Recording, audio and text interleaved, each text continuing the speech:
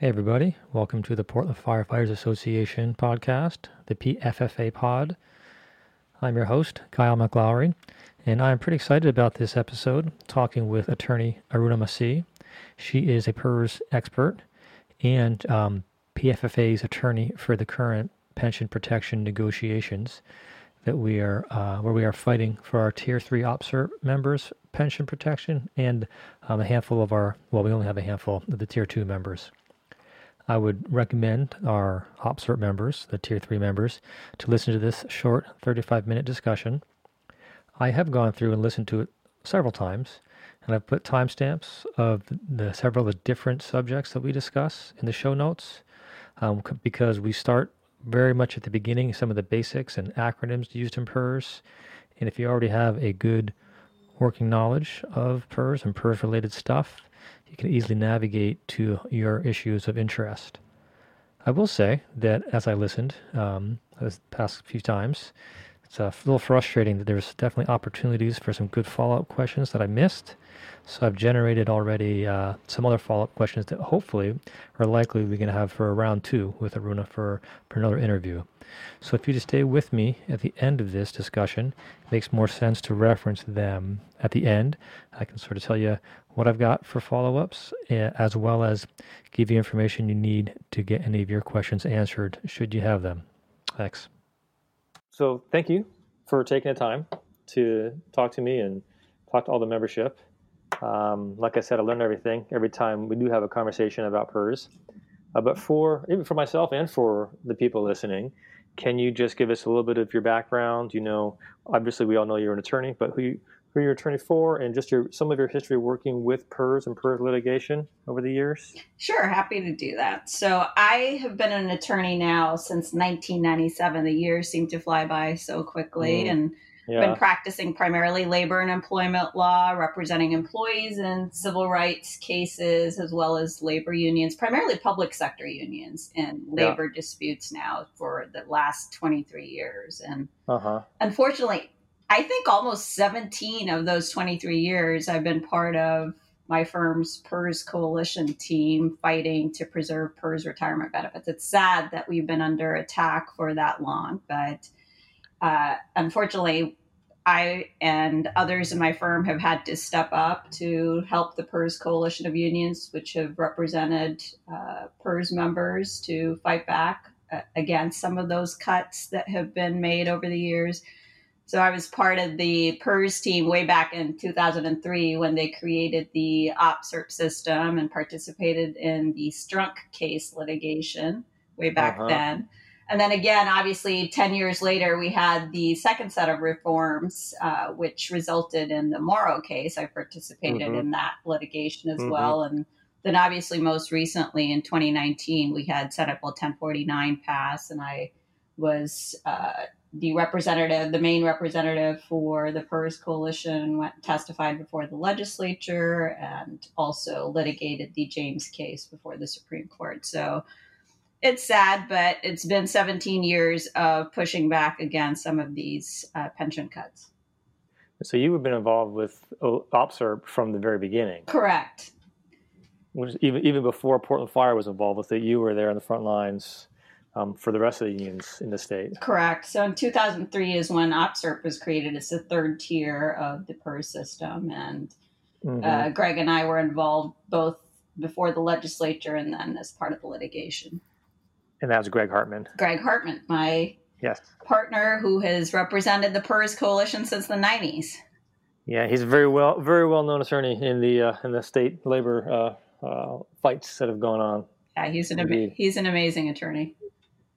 So let's talk about essentially we're going to be talking about Senate Bill 1049. That's sort of where we're getting to here, and some of the impacts.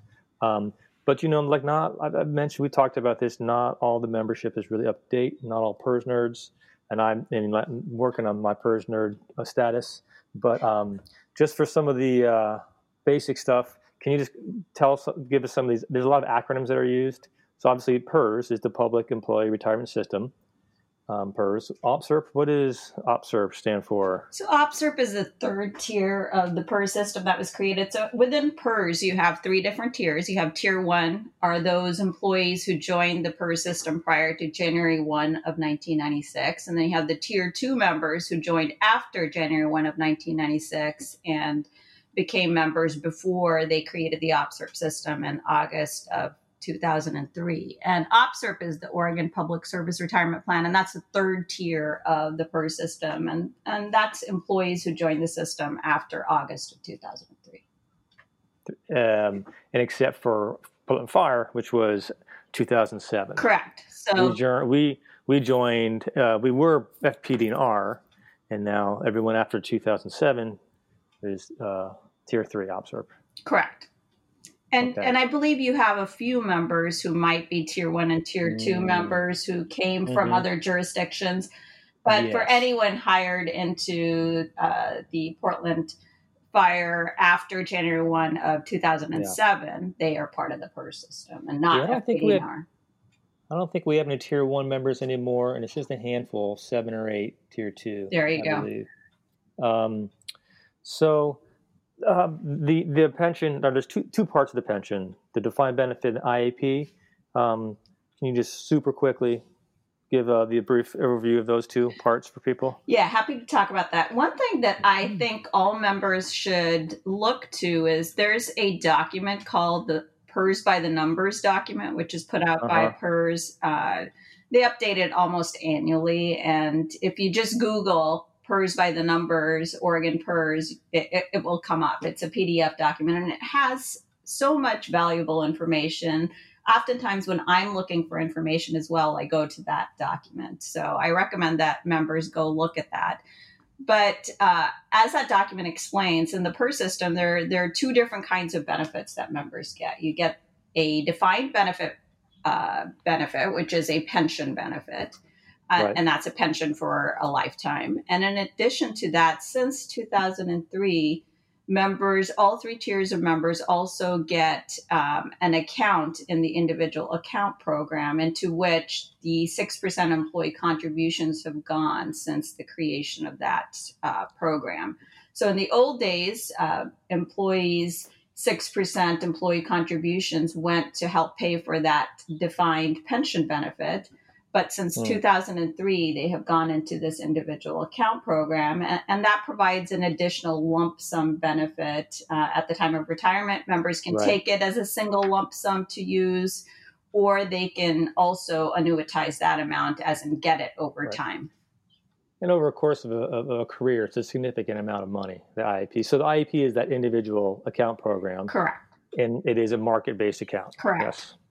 It's invested by the Oregon Investment Council, and it has done fairly well over the course of its existence. Yeah. Another one that you hear a lot about is the UAL, the unfunded actuarial liability. And it's one that I still actually struggle with a little bit. So, and I'll let you talk about it 1 second, but I always heard about Senate Bill 1049 being part of an effort to fix the problem of the UAL. And we'll get into some of those details a little bit more. But can you just maybe talk a little bit how the UAL is defined every few years and what exactly the problem was? What was wrong with the UAL? Okay. So the UAL is the acronym which stands for the unfunded actuarial liability of the system. And that's really just the difference between the amount we currently have in assets versus the amount we owe in benefits. And as of the end of 2019, we had about a $24.6 billion shortfall between the amount of assets that we have sitting around to pay for benefits and the actual amount in benefits that we owe. And during the legislative session, this was something that was discussed because obviously as part of employer rates, they need to include some contribution related to this shortfall that exists in the system. And as that has grown, the amount of the employer rates being paid in related to that unfunded liability has grown. So it was something that was of concern to the legislature, and they definitely were talking about how to go about reducing employer rates related to this unfunded liability, and that's what eventually led to the passage of Senate Bill 1049. Yeah. Let's just jump right into there, into the employer rates, because that's, I think, something that's a little confusing as well. Every public employer has a rate assigned to them. I'm not sure I remember exactly how the assignment is set up. It's done every 2 years, I believe. Correct. So the PERS actuary is charged with looking at the financial health of the system at the end of each year. And that's called the valuation process. And the odd number year valuation is the one that's used to set the employer rates, which go into effect about 18 months later. So for example, the status of the system, the financial health of the system at the end of 2017 is what set the employer rates for the 2019-2021 biennium. And the financial health of the system at the end of 2019 is what will set the rates for the 2021-2023 biennium. The employer rates are pretty key element to Senate Bill 1049, as I understand it. How do they work exactly? Is there an employer rate? Is that essentially attached to each employee? There's an amount that the employer is paying for the IAP, and then on top of that, sort of in a separate direction, they're paying the employer rates, or is it sort of a lump sum that's assigned to the entire group of employees for the C? Does that make sense? Yeah, the question makes sense, but there's the employer rates are really related to the defined benefit. So it's how we go about funding that pension benefit. The IAP contributions, like you indicated, the employee contributions, to the extent the employer is paying that on behalf of employees, are calculated separately and apart from the employer rate order. So the employer rate order has two different components. It has a component, which in the PERS lingo is known as normal cost, and that's the cost, the going forward cost of a pension benefit for all of, for example, the City of Portland's employees. Okay. And then it has a second component, which is the UAL component. And that is the component that's related to the shortfall which exists between the amount that the City of Portland owes in benefits, both for retirees and potentially current members, and the amount that it has sitting at PERS as assets to pay for those benefits. So the employer will get a bill which will have a part which is the going forward cost of your current employees, and a part which addresses this shortfall that exists based on what's already happened for their employees. So it sounds like ultimately these employer rates just tend to just continue to climb. Would that be fairly accurate? Not necessarily. So, for example, prior to the 2008 market crash, PERS was more than 100% funded. So it really is dependent upon the market. So if you look at the PERS by the numbers document, you'll see that almost 74% of the overall assets of the system come from investment earnings.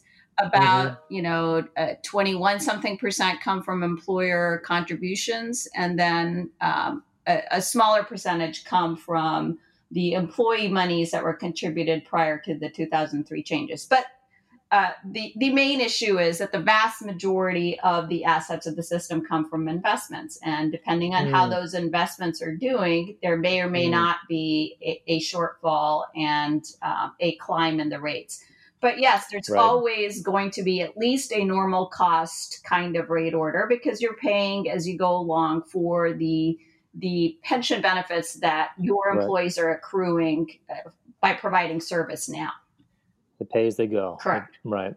So essentially there's a very direct relationship between the UAL, the shortfall, and the employer rates. They just, as the UAL grows or the shortfall grows, the rates grow to cover that. Correct. Okay. All right. And we'll revisit that again, I think, when we talk about 1049. The only other thing I wanted to just hit real quick was the EPSA, which is a new acronym that came, at least for me it is, after 1049. Can you just talk about the EPSA real quick? Sure. That's the Employee Pension Stability Account. So this was the new account that was created by Senate Bill 1049. And this is the account into which part of the employee's 6% contribution from the IAP will be diverted to pay for an employee's own going forward pension costs. And this is what we refer to as the IAP diversion kind of issue. Right. I need to hover on that point for just a moment. So that was something that really stuck in my mind, that diversion is essentially supposed to be the market-based benefit for our members. This portion is being taken out of that to pay for their own pension when they retire. Correct. That is, okay. So currently 6% employee contributions are being submitted into the employee IAP account on behalf of all PERS members. Obviously, we'll talk about the Portland situation in which your employer is also paying an additional 3% in lieu of Social Security. But in any event, for all PERS and OPSERT members, there's about 6% going into the IAP account, which is the 6% employee contribution. And under Senate Bill 1049, part of that 6% employee contribution is being diverted to go sit in this employee pension stability account. And that account will be tapped at the time of retirement to help pay for the employee's pension costs.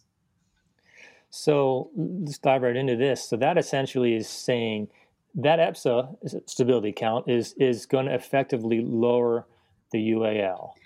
Which is then effectively going to lower the employer rates. Is that the effect? So there's, like I was explaining, there's those two different components of an employer rate. There's the normal cost, which is the cost of the employee's pension benefits going forward.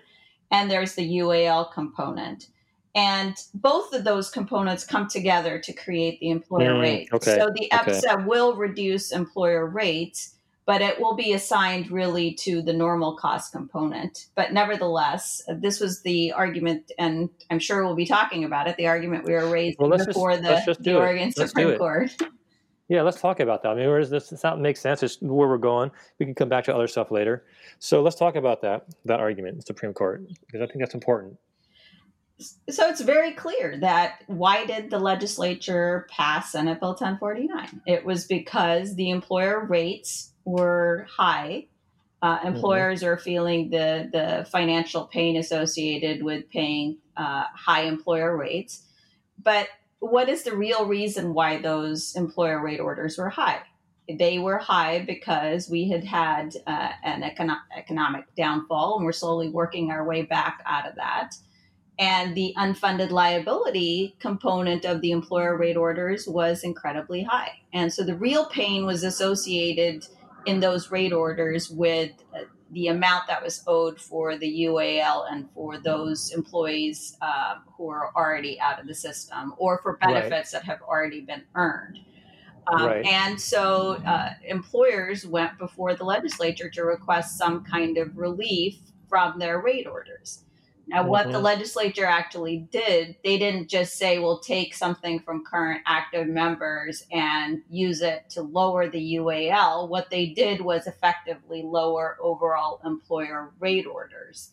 And they did it by relieving employers from paying for some of the future pension benefits owed to current active members. They said, they pretended like the assets that would be available to fund the employer rates were higher than employers were actually paying in.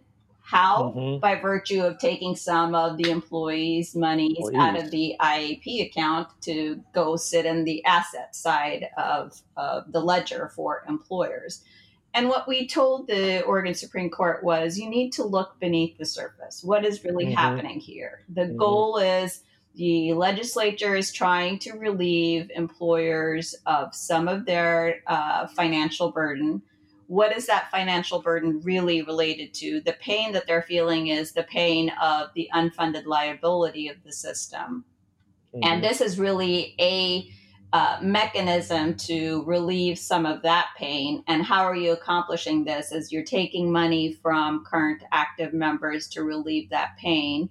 whether it's been dressed up as, going into this EPSA to pay for the employee's own future pension benefits, but you need to look beneath the surface and see what they're really trying to accomplish, which is relieve employer pain, and that pain is attributable to the unfunded liability. Unfortunately, the Supreme Court didn't agree with us. They weren't willing to look beneath the surface. They're like, on the surface, it looks just fine to us. It looks like this money is going into this account, which will be used to pay for an employee's own pension benefits.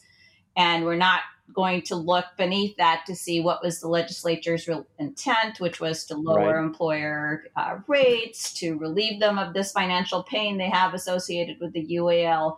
We'll just look at the language of the statute, and the language of the statute says this money will sit in an account, and when an employee retires, that account will be tapped along with the employer reserves to pay for the employee's own pension benefits. It's kind of taking money from our employees' right pocket to put it in their left pocket. Correct. And this is somewhat of a sidestep. Was there any discussion about the difference between how the different tiers are affecting the UAL? Because that was something that I'd heard about a bunch in the past, that a lot of the UAL pain is more from tier 1 and tier 2. Was that something that was really, important or worthwhile discussing during that case? So, absolutely. I mean, we talked about the fact that the OPSRP system is a separate system. It's the new system that was, like I said, was created in 2003. The unfunded liability associated with that system is lower.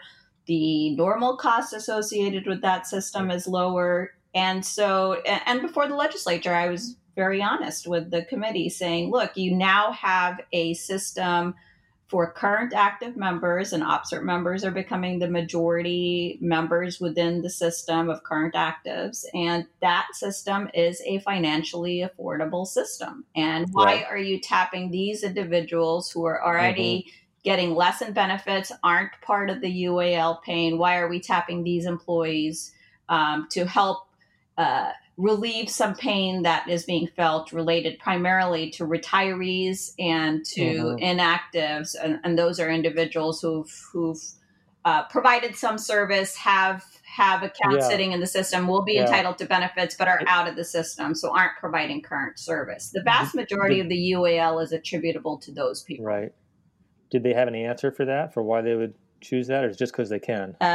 They don't have to give us any answers, but they were pretty clear amongst themselves when they were testifying, as well as, on the floor when they were voting, that they felt like this UAL was getting, high, and they wanted to relieve employers of the burden of that UAL. Many legislators did speak out and say this is really a shared burden. It's benefits that are promised to public employees for service that's been provided to all of us. This should be a shared cost, and we shouldn't really be calling upon current active employees to step up and help out with that problem. Okay. My mind went a couple different directions there. I'm going to try and I'll let that stuff go. I just checking my notes real quick, and I wanted to see if we could pivot a tiny bit. We can come back to that if we want to, but to the voluntary contribution. So I think I don't want to assume, many people may know about this, but that the diversion for the OPSRP members is 0.75%. There's an opportunity, and that's already been taken out starting July 1st. And I think you'll probably mention this. It hasn't been too bad because of there hasn't been much in the way of interest over the past few months that has been lost as far as compounding interest. But there is an opportunity to voluntarily for the employees to make up that lost contributions going backwards and then moving forwards as well. Do you have any more information about that? I believe it's by October 1st they have to elect that. Is that correct? Sure. So we've been in discussions with the City of Portland. People are talking to PERS because they're setting up behind the scenes the ability under Senate Bill 1049 for our members to be able to make up some of that loss to their IAP that comes from Senate Bill 1049. So as you mentioned, for OPSRP members, 0.75% will be diverted from their IAP account into this EPSA account. and employees have an opportunity to, through post-tax dollars, to make up that 0.75% that they're losing in their IAP account. And currently, they've set a September 30th deadline for by which people, if you want to make retroactive voluntary contributions to the IAP, they need to get that done by September 30th. And they're going to open up, and this will be done through the online member services account that PERS has. So if you go to their website, you'll see at the top of the website is OMS or a link to the online member services. And each person has an account there. If they haven't accessed that account, they really should go online and check it out and make sure that what's been reported thus far looks accurate. I recommend members do that regularly, maybe at least, once every quarter or at least once a year. They should go on there and check to make sure everything's going correctly. But through that online member services account, they'll open it up, I believe, on September 20th, and there will be a form through that account for them to elect to make these voluntary retroactive contributions back to the July 1st date. Okay. So you did say that that's all available on the website, the PERS website for the members. Correct. So, and I have to say, I'm not Ops member, so I've never done that before. I assume it's all pretty straightforward when somebody goes on the website. I have not. I mean, obviously, this part is all new to us, so we will see how that'll be created. Yeah. But September 20th is the date by which PERS is predicting that whatever form they will be providing to make that election will be available. We can follow up. I think we should educate our members to get on there. Yeah. And if they're having problems finding it after September 20th, they should get a hold of you and you can connect with me, and I can certainly talk to PERS to make it more obvious if it's not clear for members on how to do that. Right. So that September 30th deadline is to get the retro payment in. Do you know if going forward, if anybody wants to elect to start paying their voluntary contribution, say next February, can they probably be able to do that? So going forward, at any point when a member decides they want to participate and make up that IAP contribution, they will have an opportunity to do that. The PERS regulations have built in a little bit of a lag time, so just be aware that it might take about a month to a month and a half for those contributions to actually kick in. There's one newish piece of information. I just saw the email yesterday. The target date funds, which has historically been based on your birth date, that's changed. Maybe it was before yesterday. So yesterday was the first day I heard about it. Can you also just explain what's changed with that a little bit? Sure. So originally, when the individual account program, the IAP, was created, into which the employee contributions are going, there weren't any target date funds. It was just invested together. That amount kept growing, and as certain individuals were getting closer to retirement, the Oregon Investment Council determined that they wanted to live up to their fiduciary obligation to protect some of those IAP monies for those who were getting closer to retirement. And so they created a target date kind of fund. And some of you may be familiar with that kind of concept. If you invest in other kinds of vehicles where, you start out more aggressive when you're younger, and as you get closer to retirement, you want it to be invested more conservatively so that you can tap that money closer to retirement. That's the similar concept with the target date funds. You get assigned to a fund based on your birth year. So they kind of estimate when you might be eligible for retirement, and depending on how close you get to retirement, your target date fund gets invested more and more conservatively. And what's happened more recently is that the PERS Coalition worked to give members an opportunity to have choice of which target date fund they wanted to be invested in, and not just have to leave their money in the target date fund that's associated with their birth year. Because maybe you joined the system, closer to retirement, and you want it to be more conservative than what you've been assigned, or there are a variety of different fact scenarios. You and I have talked in the past about a situation in which you have other retirement money somewhere else that you're invested in. And so you feel a little less risk averse with your IAP money. And so you should be given an option on how that money is invested. And so what PERS just sent out, and you were referring to earlier, was an email just educating PERS members, OPSRP members about this opportunity to elect a different target date fund than the one that they're currently invested in based on their birth year. Yeah, and the one thing I would just add to that is particularly of interest to firefighters across the state, and certainly the Portland firefighters, is we tend to retire earlier. So if you do have that bit of, you want to be a little bit more risk averse at the end of your retirement, it gives you the opportunity to get a little bit more conservative, and not by using your actual retirement date, not your birth date, which is something that could certainly be of use to our membership. Absolutely. Probably not immediately, but our OPSRP members, we have some now that are, 13, 14 years in or so. Is that right? 07? Yeah, 13 years in. Well, the last thing I want to just touch on, if we can talk a little bit about this, specifically Portland Fire. We are currently, in our last contract negotiations, we were talking about protecting this pension diversion for OPSRP and our Tier 2 members. I have to apologize to Tier 2. I often leave you out of the equation. I don't mean to do it, but I primarily focus on the OPSRP members.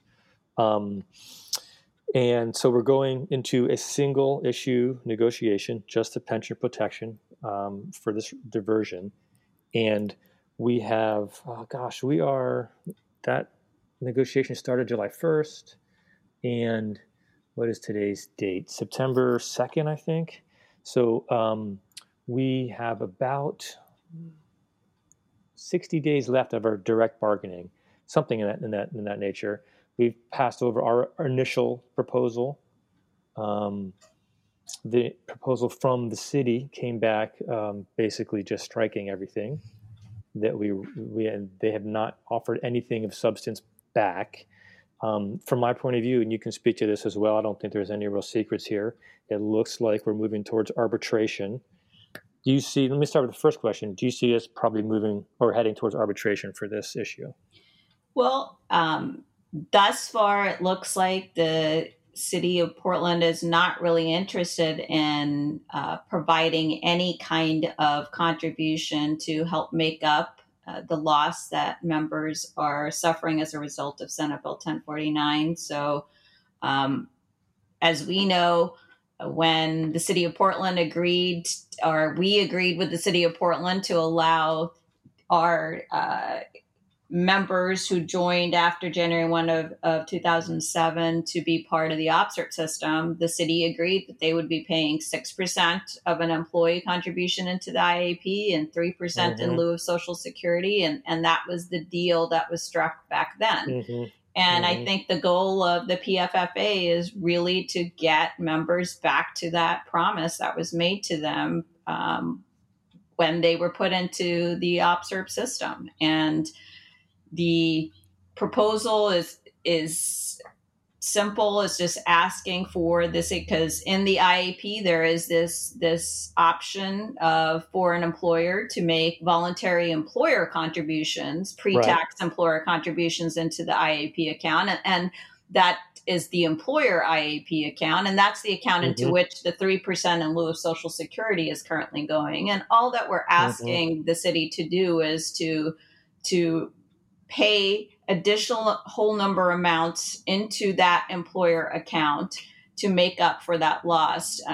The statute for the employer account really requires a whole number. And so to make up that loss of the 2.5% to Tier 2 and 0.75% to OPSRP members, we're asking for a whole number amount to be contributed into that employer account. And then the employer can deduct the difference between that whole number contribution amount and the actual amount that's being diverted to the EPSA. So for example, for Tier 2 members, the proposal asks for 3% to be contributed into the employer account and 0.5% to be deducted from pay. And for OPSRP members, 1% contributed and 0.25% back, which to me seems like we're just asking the city of Portland to make these members whole for that kind of pension loss. We know that, as you mentioned, your members retire earlier. This is the IAP is an important benefit for firefighters, and all that's being asked for is for them to be made whole. But currently the city doesn't appear interested in providing anything.